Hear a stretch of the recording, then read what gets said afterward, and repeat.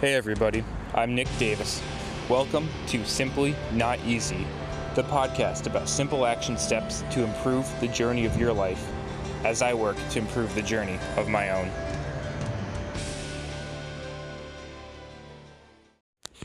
Hey, what's going on everybody? Welcome back to Simply Not Easy. Hope you all having a great day out there today. So, today, Muscle Monday. It's going to be a good one, going to be a short one, going to be a simple one. But again, there's beauty in the basics. And I truly live by that. I truly stand by that. There's beauty in the basics and understanding the fundamentals well and implementing them well. In many ways, even though this is kind of considered an advanced residency that I'm in, that's really what it's all about, is get damn good at all the fundamentals you're doing. Get damn good at the clinical reasoning involved in that process. And to get damn good at making patients feel inspired to be the best you can be and dig the answers out of them. But they don't feel like you're digging. They feel like it's just them coming to a realization that it happens to be a coincidence that's in your presence as you're leading them to that. So that's one of the many things that we're working on this year. But today for Muscle Monday, it's not about an individual muscle, rather it's a principle of movement. And we have to recall that the brain does not work in terms of the muscle system. We don't work under a muscle system. We work under a movement system. And the muscles just happen to be the contractile elements, the contractile tissue that execute, that are the external, kind of the end game at that neuromuscular junction of the neurological stimulus as one of the major components of the movement system. And I say that because our brain doesn't think in terms of muscles. It doesn't think in terms of, I want to fire this fiber and this fiber and this fiber. Our brain actually processes in terms of, hey, what's the movement desired out of me? And that's one of the many reasons why we have so many compensations. Our body thinks of function. So part of our role is, okay, how can we, for myself as a physical therapist, and for anybody else out there in their own individual role, how can we trick the body? How can we put the body into positions where it cannot fail, where it cannot compensate other positions? And that's all about biasing you for success, kind of setting you up for where you want to be, and having the intimate understanding of the human body and movement system that way.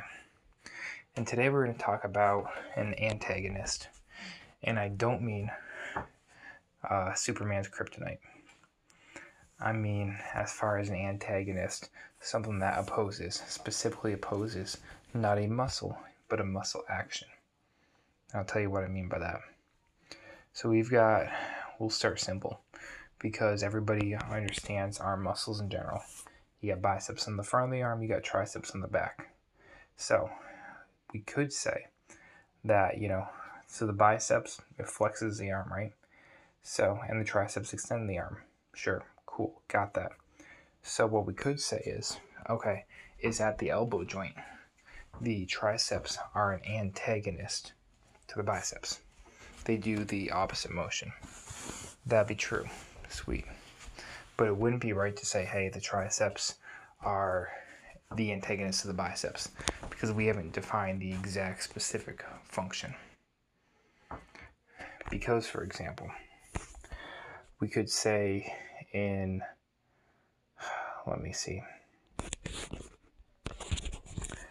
shoulder extension, which the long head of the triceps acts to extend the shoulder, it would be incorrect to say that the biceps are a antagonist to the triceps, because what really happens is they're more of an agonist. They help in that motion. They're a stabilizer. They're a co-contractor. So as the long head of the triceps helps assist in extending the shoulder, the long head of the biceps is stabilizing that anterior head of the humerus from leveraging too far forward. So it's stabilizing to allow for that extension motion to occur at the shoulder. So again, we're a human movement system, not a muscle system. Antagonists are not defined by muscles themselves, but rather what is the specific action involved. So we have to remember that. And here's where we tie it into a big picture. I'm going to approach this from the lens of a physical therapist because this makes a lot of sense in the movement system. And we look at the work of Shirley Sahrmann, Movement System Impairments, where her baseline philosophy is, hey, our bodies are used to the stimulus of trying to be put back into homeostasis. And many of us have movement faults. And these movement faults are basically the accumulation of our body wanting to move down the path of least resistance. And that least resistance is defined very differently for all of us. But it's about how are we used to being defined in our body over the years. And how does that continue to change? That's really what it all comes down to. And that's really what it's all about at the end of the day. So if we take that, let's say your patient, you're doing a shoulder girdle, cervical spine exam. They've got their shirt off. You're kind of looking at them, and they've got this kind of upper cervical and cervical side bend to the right.